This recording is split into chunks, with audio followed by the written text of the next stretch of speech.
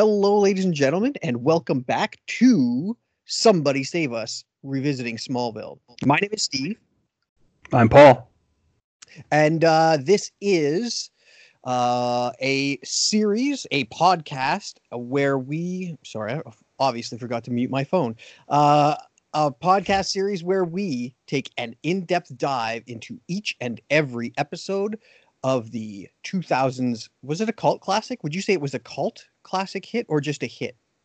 I think it might have just been a hit because it did have a pretty good audience.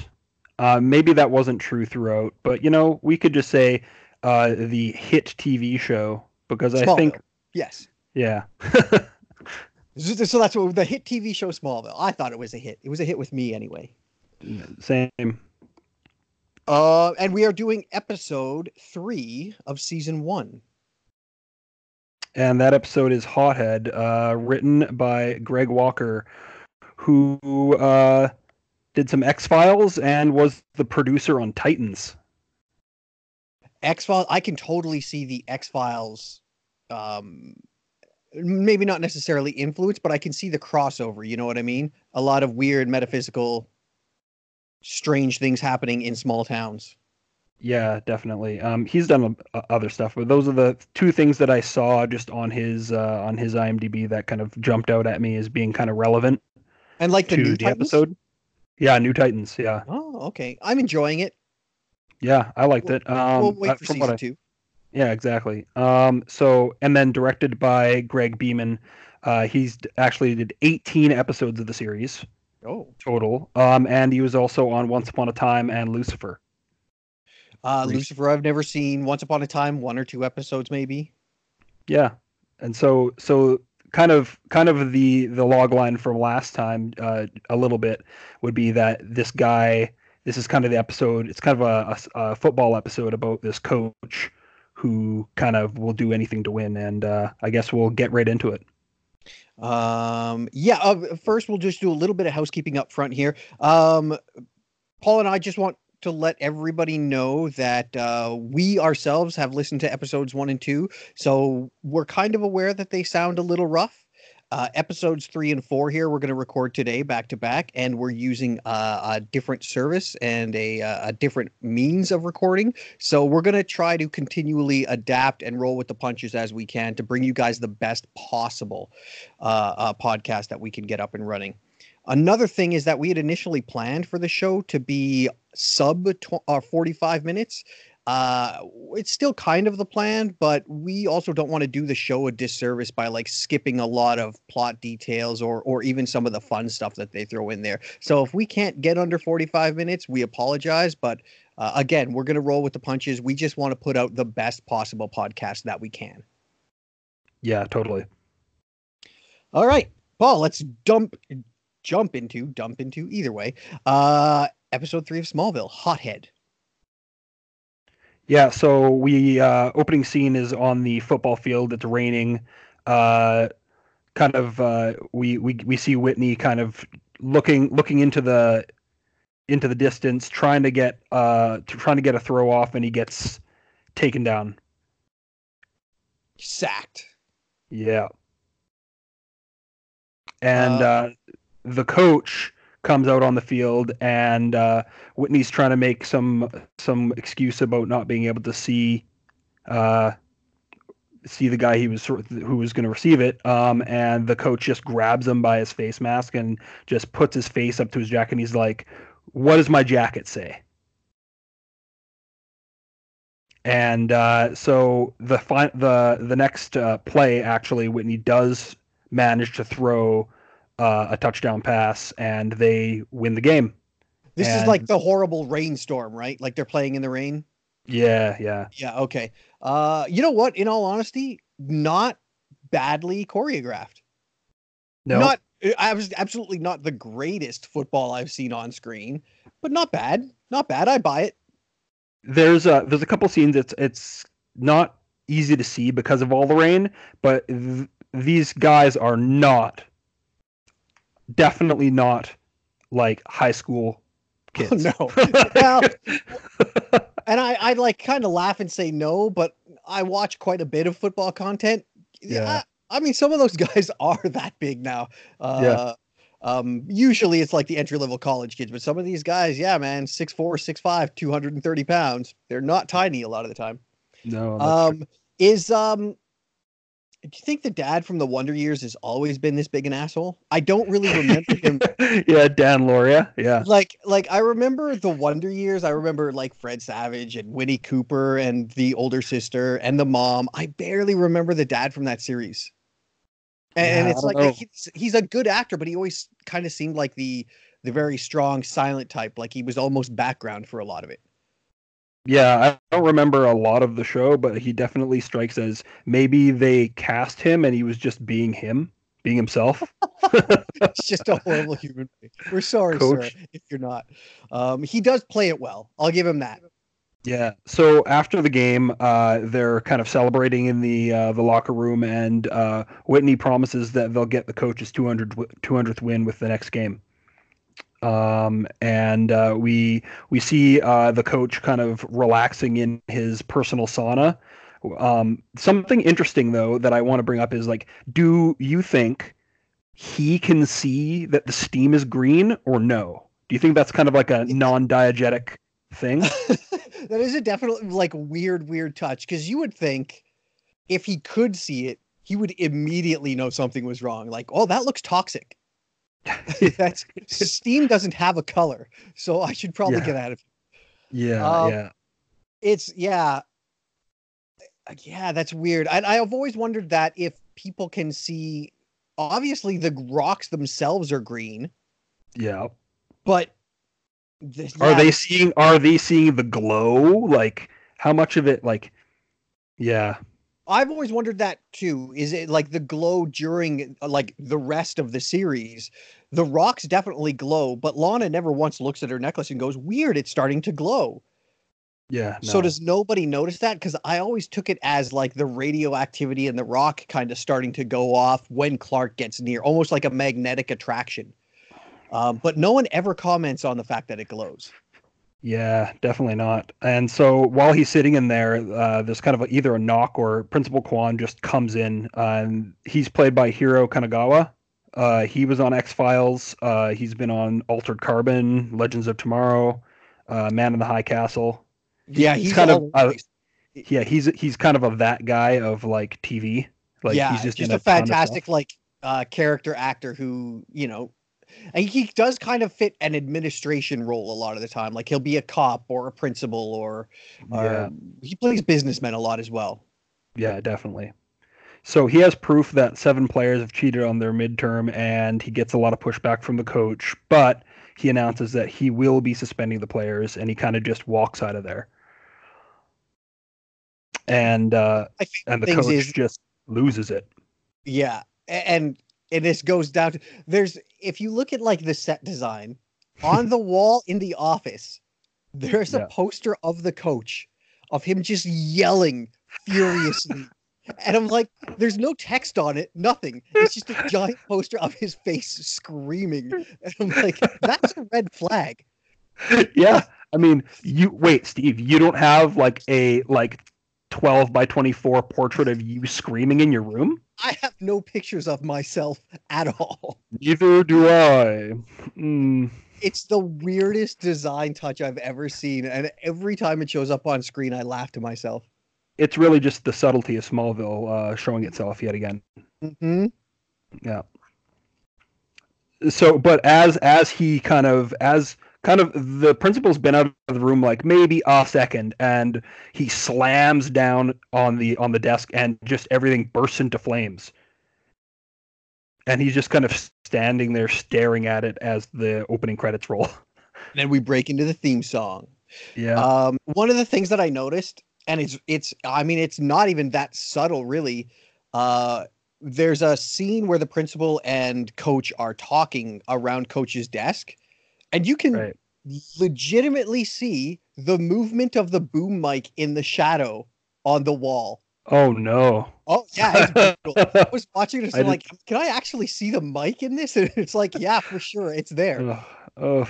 Oh, I didn't notice that. And sometimes I don't notice these things. Like, I'm Well, I glad may you have been caught like that. looking down to take a note or something, which also happens because I'm sure I'm missing things while I'm taking notes. Um, Yeah, I I try will to say, watch the show and then notes, but it's hard to do. You know. yeah, I think if I start, maybe that's a better thing. Maybe I should start doing that. Is just really like immerse myself into the show because I feel like I'm missing a lot. But and then just kind of do it after. Right. Uh, do you sing along with the theme song when it comes on? Because I do every time. Sometimes, yeah, yeah. I think I do it every time. I definitely through at least this season. I haven't skipped any of them yet, but I know that each season the little clips that they show and the people in the credits change season to season, and I'm interested to see how that changes when season 2 comes. But yeah, the theme is good. It's a good theme. I like it. I remember when the show was on, everybody I knew like hated it. God, I hate that song. Just need a new theme song. Like it was like, well, I like it. It makes sense. It's all about Clark saving people. Like it's I mean, it's Right. on the nose. It's again Smallville's lack of subtlety boiled Totally. down to like its musical introduction. Absolutely. And so the next day at school, outside they pass Lana and Whitney having an argument about the cheaters, and Chloe's kind of trying to get a few shots with her camera of the coach talking to some of the players, and one of the players catches her doing that and tries to bean her with the ball, and Oh, Clark, and Clark makes an amazing one-handed catch. yeah, yeah, and Clark, when he tosses it back, he just tosses it back hard enough to kind of double over the guy that threw it, and the coach notices. And of course, inside, the coach pushes for Clark to join the team and taking a dig at Pete in the process. He's kind of like, "Oh, Ross here's got no talent whatsoever, but he's got a lot of heart." There was a point where like Lana was fighting with Whitney, Right. and Lana starts walking away, and she walks right past Clark, Pete, Hmm. and Chloe, and Yeah. Chloe starts shit talking Lana while she's literally a foot away from her while she's passing. You're what's with the pom pom princess? I'm like, Yeah. Pom pom wow. meltdown. I It's thought, funny yeah, because really early on, I think we're forgetting that Lana and Chloe aren't even friends. They are yeah, not they're just friends. kind of They just mutual know each other. Yeah. acquaintances, Yeah. right? So the Um, pom pom parade comments are going to continue for a bit yet, I think. I don't remember, and maybe it was just like back in the day having like a little bit of a crush on both Lana and Chloe. That Yeah, I don't remember Chloe being so snarky.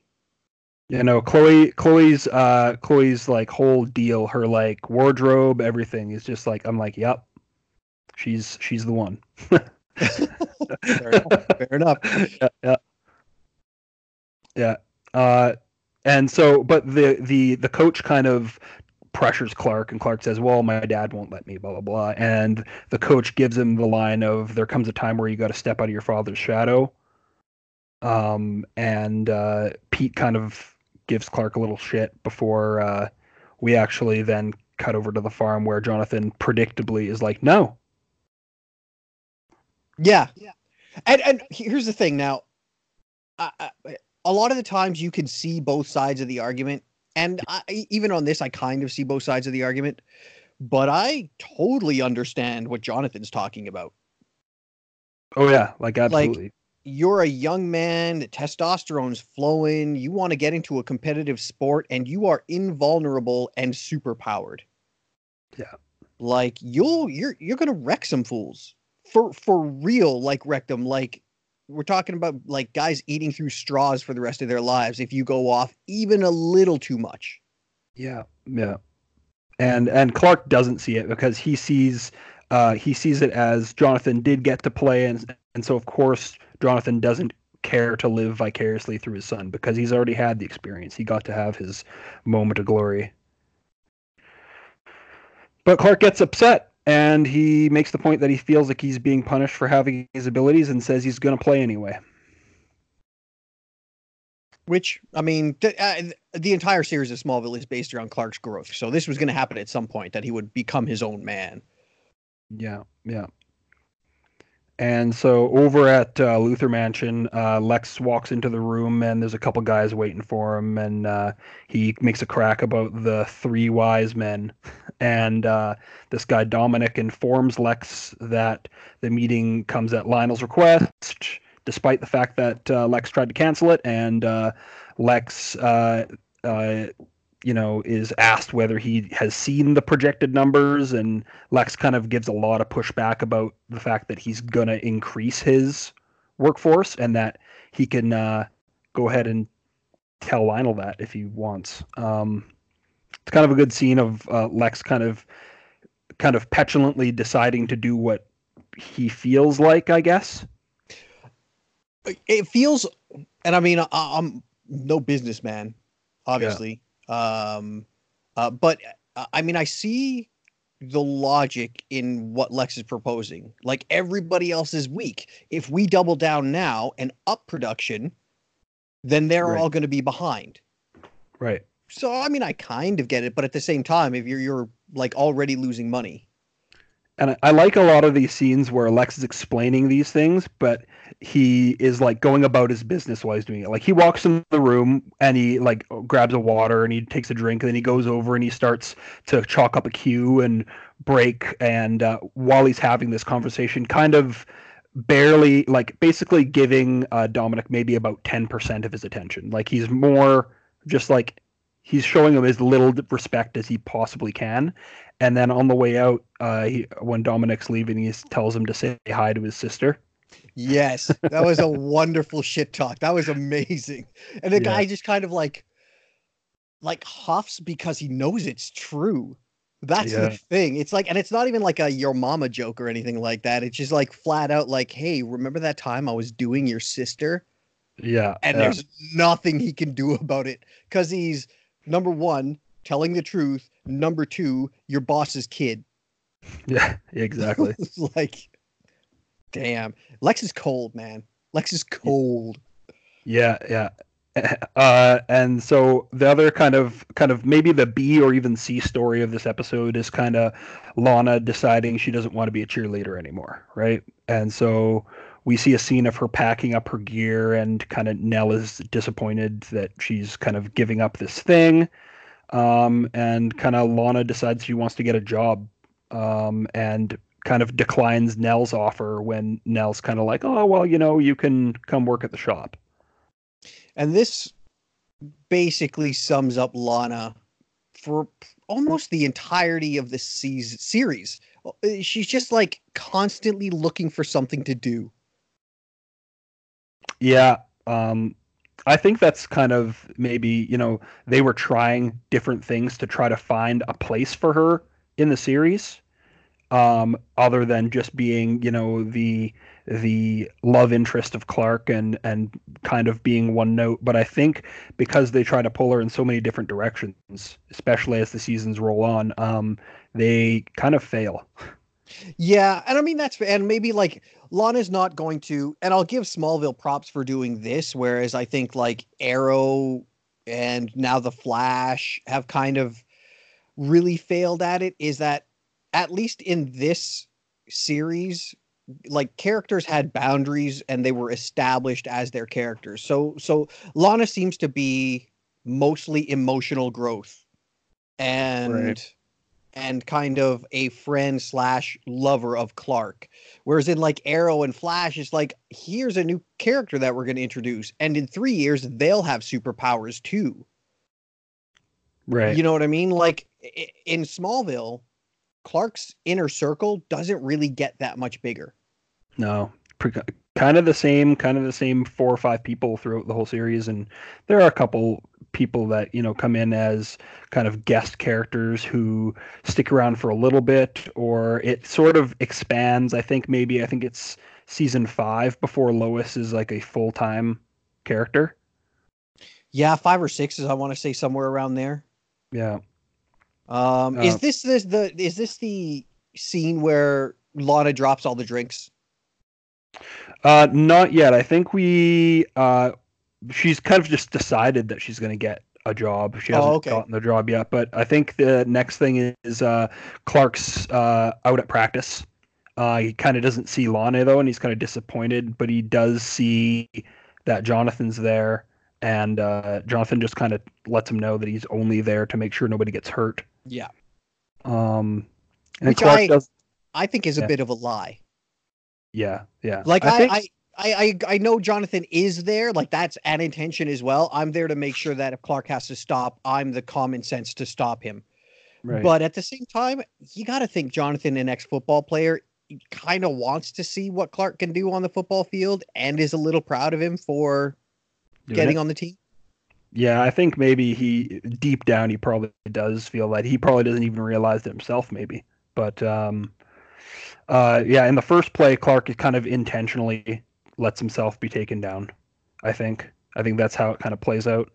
Yeah, that makes sense to me. Also, and again, maybe a double-sided thing is he's playing along. He's supposed to be the not experienced guy on the football team, but Right. also to show Jonathan, like, look, I'll let them hit me. I'll let them Right. take me down. It's real. The weird thing to me is coach sees Clark throw a ball hard enough to double over an experienced football player, and then he makes Clark a running back.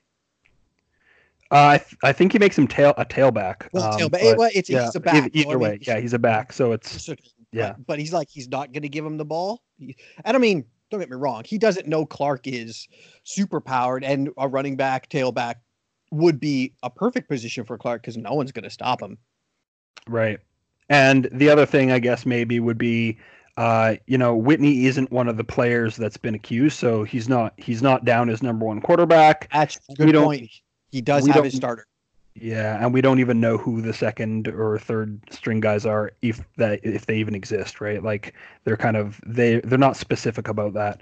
But Clark in the second play kind of just runs through a couple dudes before taking like a flying leap over a few guys and just runs it in. Which is exactly what Jonathan was worried about. Number one Yeah, is like, don't show off. We don't need you to hurt people. We don't need you to expose your powers. And Clark does the exact thing. And the jump didn't look good. I'm sorry. no, it looked there were some wires. Yeah, 100% some wires in there. Yeah. And so Quan actually, meanwhile, confronts the coach about him having provided the test answers, and the coach just kind of denies it, but he sort of reminds Quan that, he's been there for a lot longer and that he's an institution, and like, what is he really going to do? And can't remember what causes. I think he basically says he's going to suspend the players. And coach loses his cool right in front of loses his cool Ah! right in front of the principal, and he sets his TV on fire. Which is, I mean, it's weird that almost nobody kind of really bats an eye at it. It's like he Yeah. lights it on fire, and the principal just looks at it and then just like walks out of the room. Yeah, he Like, kind of has like a scared look, but he doesn't like freak out nearly enough. No, your school is on fire. Yeah. No one moves to grab a fire extinguisher. Like they just kind of, that's weird, and then just walk away. Yeah, and then he kind of scares off Quan, and who kind of just heads outside to his car. And at this point, of the evening, it's kind of dark out, like it's like night has fallen. So it makes me wonder, like what Clark is even still doing there. I guess maybe practice went late or whatever. But so Quan gets in his car, and his car bursts into flames as kind of coach is standing at the window, kind of with his eyes shut, kind of willing the fire to take place. Yeah, so he's like learning to control it, I guess. Yeah, yeah. But Pete and Clark are there. Clark tells Pete to look for help, and basically, as Pete's running back inside, Clark runs over to the car and rips the door off the car and throws it across the parking lot. Which I was weirded out at. Like I looked at it and I'm like, that didn't look great.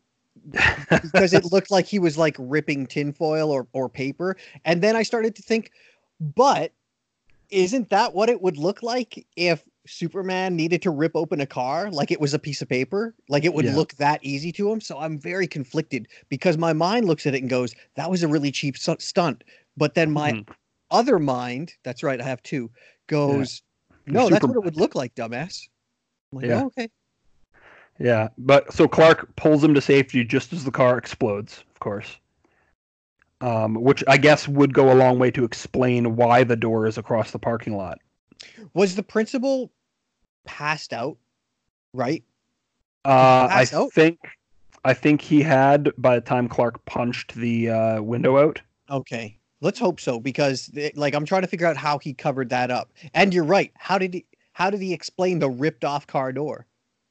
Yeah, I mean you could explain it with the explosion maybe, but we do find out though that the principal will be okay. Like he's in the hospital over the weekend. He's got some minor burns and some smoke inhalation and stuff. And then Clark talks about how he got Jonathan's old position and is kind of upset that nobody wants to congratulate him about it and kind of storms off.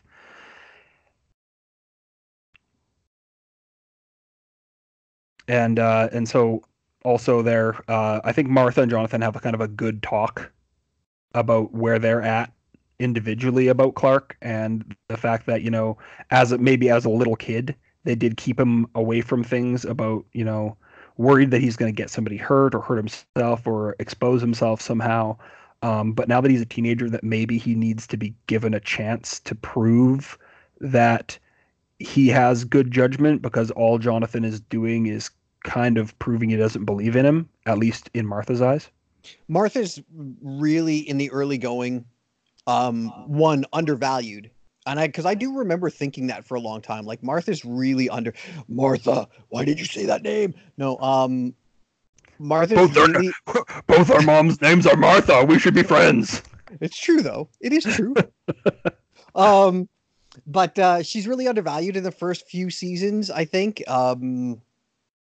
But she is excellent at being the common ground or like the middle of the road between Clark and Jonathan. And that seems to be her only role for quite a while, but we'll get to that when we get to that. Yeah, they start. You start. She starts getting into some other stuff, and then political and all that other stuff. And so we'll see her evolve as the series goes on.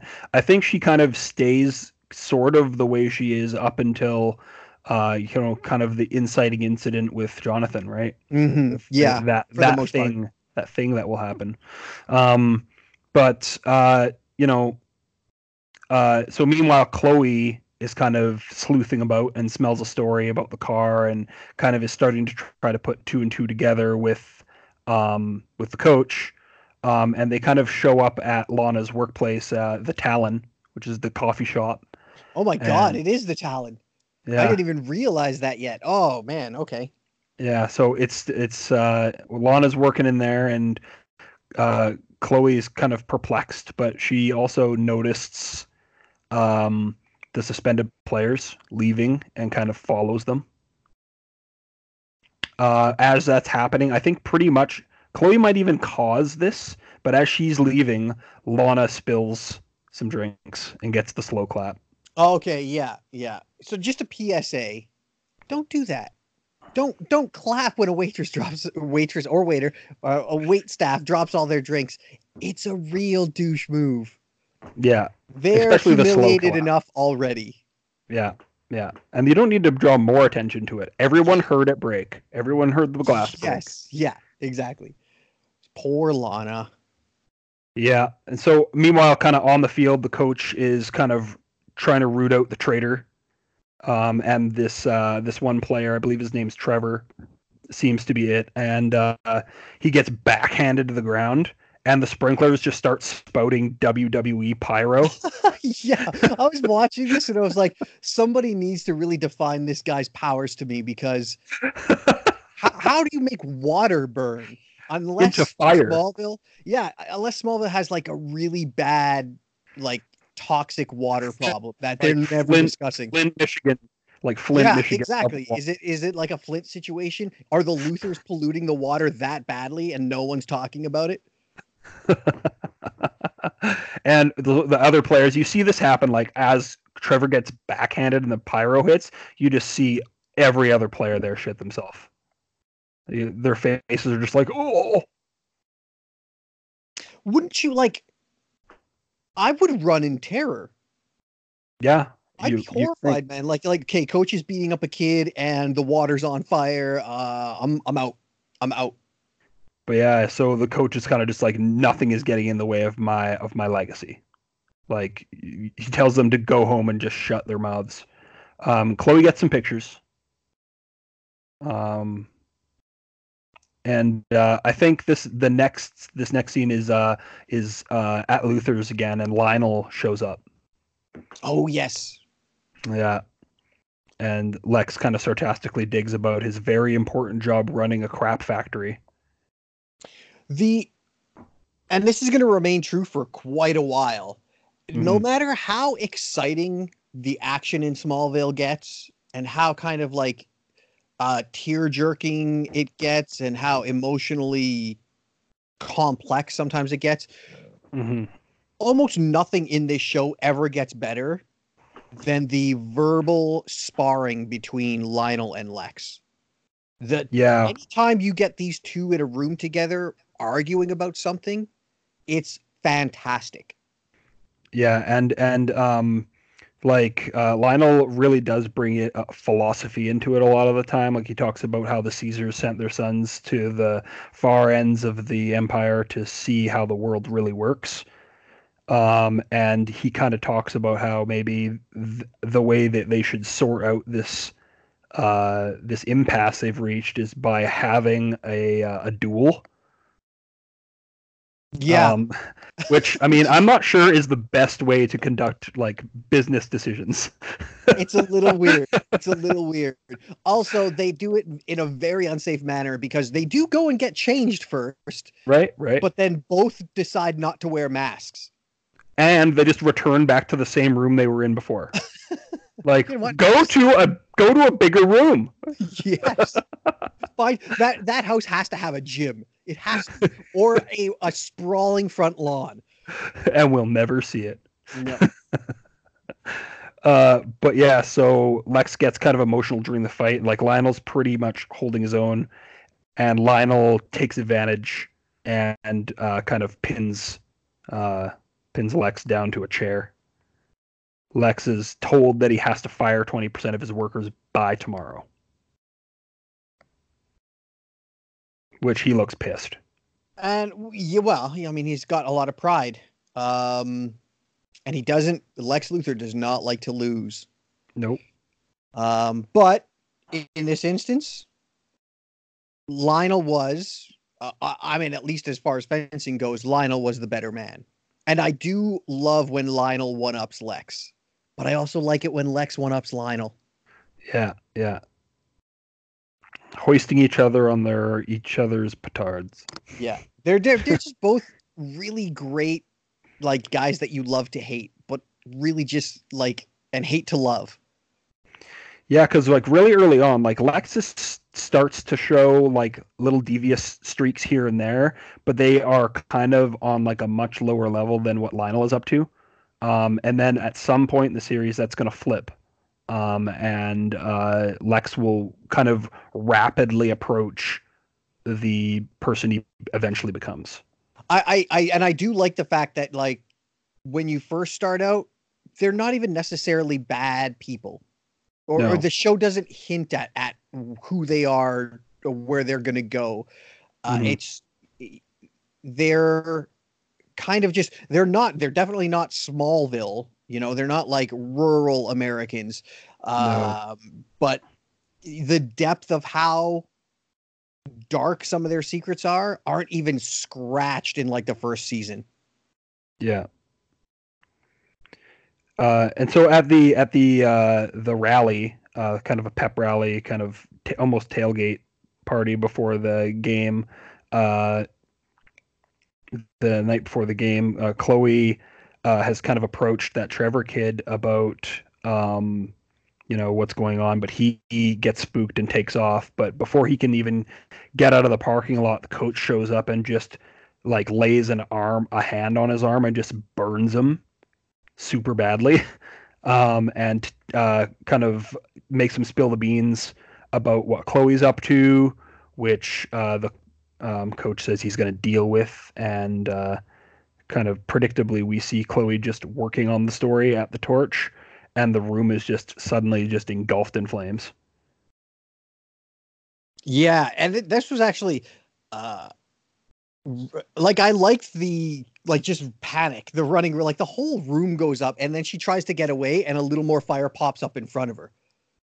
Yeah, she throws her jacket over herself and throws herself over the desk. Yeah, and throws the jacket away, and she's heading for the door, and then more flames leap out right in front of her. And so by this point, though, she's already, I think, gotten Clark's attention because she got to the window, right? Yeah, she runs to the window and then starts like screaming, and an entire football field full of people, and Clark is the only one who notices that the school's on fire. Yeah, well, and she's specifically calling for Clark. I think she catches his gaze before, but she's specifically calling out to him. Mm-hmm. But so he kind of rushes in super speed. I think the coach maybe hears Clark calling Chloe's name and just stops, causing more flames. And so Chloe's okay. Clark saves her, all that. But Chloe now really does suspect the coach, and wants Clark to approach Trevor about what's really going on.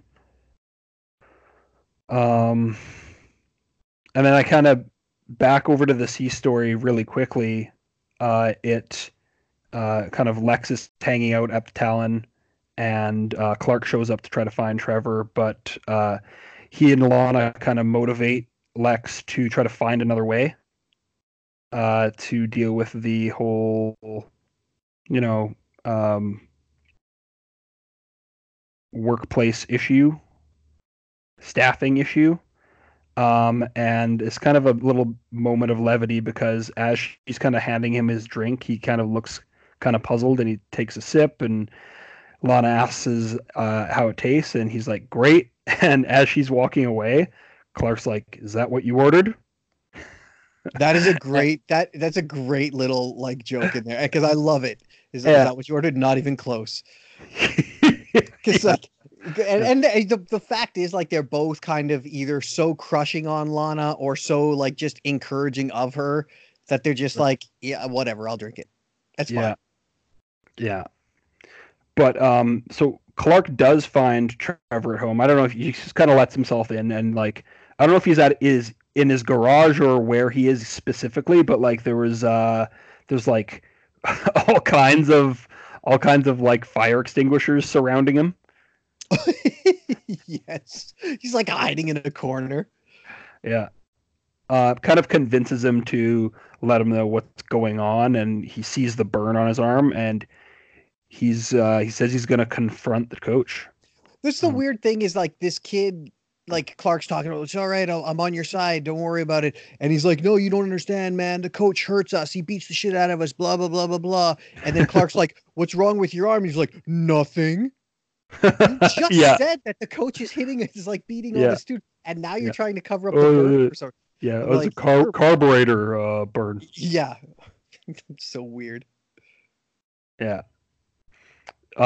So, but we see actually Clark does confront Walt, but as he's kind of standing in the sauna door, the kryptonite kind of activates or wakes up somehow as he kind of crosses the threshold, and of course the coach beats the fuck out of Clark and throws him into the wall and like knocks over the steam with all the rocks and locks him in the room. So oh yeah, I was like, wait, so do we assume that just one of the, because he just beat the shit out of Clark because the meteor rock was there, right? Right. So Clark was already sick and depowered, so he could easily take him. Yeah. Yeah, I don't know. I'm gonna need like a gauge on how quickly Clark gets sick. Yeah, because that's the thing is he's standing there talking to him, but it's not until he actually kind of crosses the threshold into the room that like he starts to feel the effects. Are And he we does assume? he looks at his hand again as it's starting to turn. Yeah. And Oh, they use that and then, effect a lot. They love it. oh yeah. Are we assuming then just like a lead line sauna? Like, Yeah, I guess you have to assume like he's like only once he crosses the threshold can he yeah, actually like the steam's not getting to him like yeah, it's weird. yeah anyway, but Clark's out down for the count. Uh, I think And next Jonathan realizes Clark's like not in the game or something, right? Like he's not on the sidelines or something. So he goes to look for Clark. Or how? Or no, wait. Someone alerts them. Yeah, I think they Martha and Jonathan show up and Chloe is sitting there. Yeah. They kind of all at the same time note the absence of Clark. Like I think the game has already started. Yeah, Like, because the coach walks away from the game in the middle of it. That's why the assistant coach is like, where the hell are you going? We're in the middle of the game. And he's like, just shut up and call the plays. right, and that's because Jonathan actually came down to like the field and asked Pete if he'd seen him. Yes. Yeah. And so Jonathan goes to the locker room and does free Clark, but then he gets hit from behind by like a fire extinguisher or something, like knocked out. Yeah. Yeah. Definitely concussion. Absolutely. Yeah, for sure. Yeah, not one of many to come. Yeah. He's going to have some brain trauma, unfortunately. Going to be in trouble. And then, but Clark kind of recovers because Jonathan just managed to drag him out of the room. Clark recovers pretty much immediately and kind of kicks the coach through like a window and into the locker room area, and just trying to take Clark out. He kind of lights a fire, and there's a very bad effect of Clark walking through the fire, and it seems like okay, like bad effect, and I agree. Super badass moment though. Yeah. Like I love it. It's like the coach is like, oh, "I'll just light you on fire," and Clark steps through and goes, "What? That's it? That's what you got?" Yeah, and so he throws him again, and he's trying to talk the coach down, but the coach is standing like in the showers, and then they kind of he kind of yells like "Rah!" and he like self-immolates basically, which is also kind of badass. Although I don't like what were your intentions there? Did he think he was going to take Clark with him? Yeah, I don't know. Super I guess weird. he just figured out he'd rather go that way, But yeah, I think we get like one more scene with Lex, where Lionel shows up with like the business pages, and he throws them to Lex, and he's just pissed that Lex managed to find a way to kind of outmaneuver him, and that Lionel expects him to follow a company line, and Lex kind of just warns Lionel that he doesn't know what he's capable of. And he doesn't. That's absolutely true. But also, like, Lex went back on his word. And I know that's like the least terrible of terrible things that Lex is going to do. Right. But I mean, you lied, man. You made a deal. And you lost a bet. Yeah.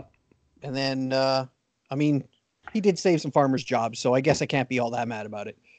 Right. Yeah, it's one of those things where it's like it really is less. I think Lex makes the point of Lionel being more angry about him not having thought of the idea himself, which is an excellent point. If like Lex is like, oh, look, I can do paperwork or this my business mind is superior to yours. I managed to save money, up production, not cut any jobs, and we're on top of the game as far as our competitors go. And you just wanted me to fire people. Yeah, I mean that's the thing is like Lionel, I think maybe is jealous that Lionel would have done what he would have suggested. Like he would have just got rid of the workers, trying to maximize profit in the now and not thinking about the future. He would have just been. Lionel seems like he will find the quickest. At least right now, it seems like he will find the quickest way from A to B, and is kind of just ruthless in his business practices. Where Lex is slightly more nuanced, maybe. Yeah, well, and Lex always has something to prove, right, to Lionel. So he's always got something to prove. I think the other thing is that maybe Lionel has just been at the top so long and so rich that he doesn't need to look for options. No, yeah. He's just like, this is the way we do things, and it's worked really well so far. Yeah, but like we kind of leave on that's the scene kind of ends with, again, like Lex just kind of saying that he doesn't know what he's capable of, and he kind of smirks. And we're back on the football field, and the game's over. The coach actually did get his 200th win, except for, I guess posthumously, because I think he's dead. Like, I'm pretty sure. Well, yeah. He's either dead or has become one with the fire. Like, yeah. I don't know if he's going to show up as like the Balrog in a couple of years or something. But yeah. But Clark kind of apologizes because he thinks that, Jonathan was right about football, and that he wasn't maybe doing it for the right reasons. And so Jonathan and him kind of have a moment before Clark kind of walks out on the field, and Lana's there, and she talks about how she got fired from her job. And Clark has kind of, decided that he's not going to continue to pursue football.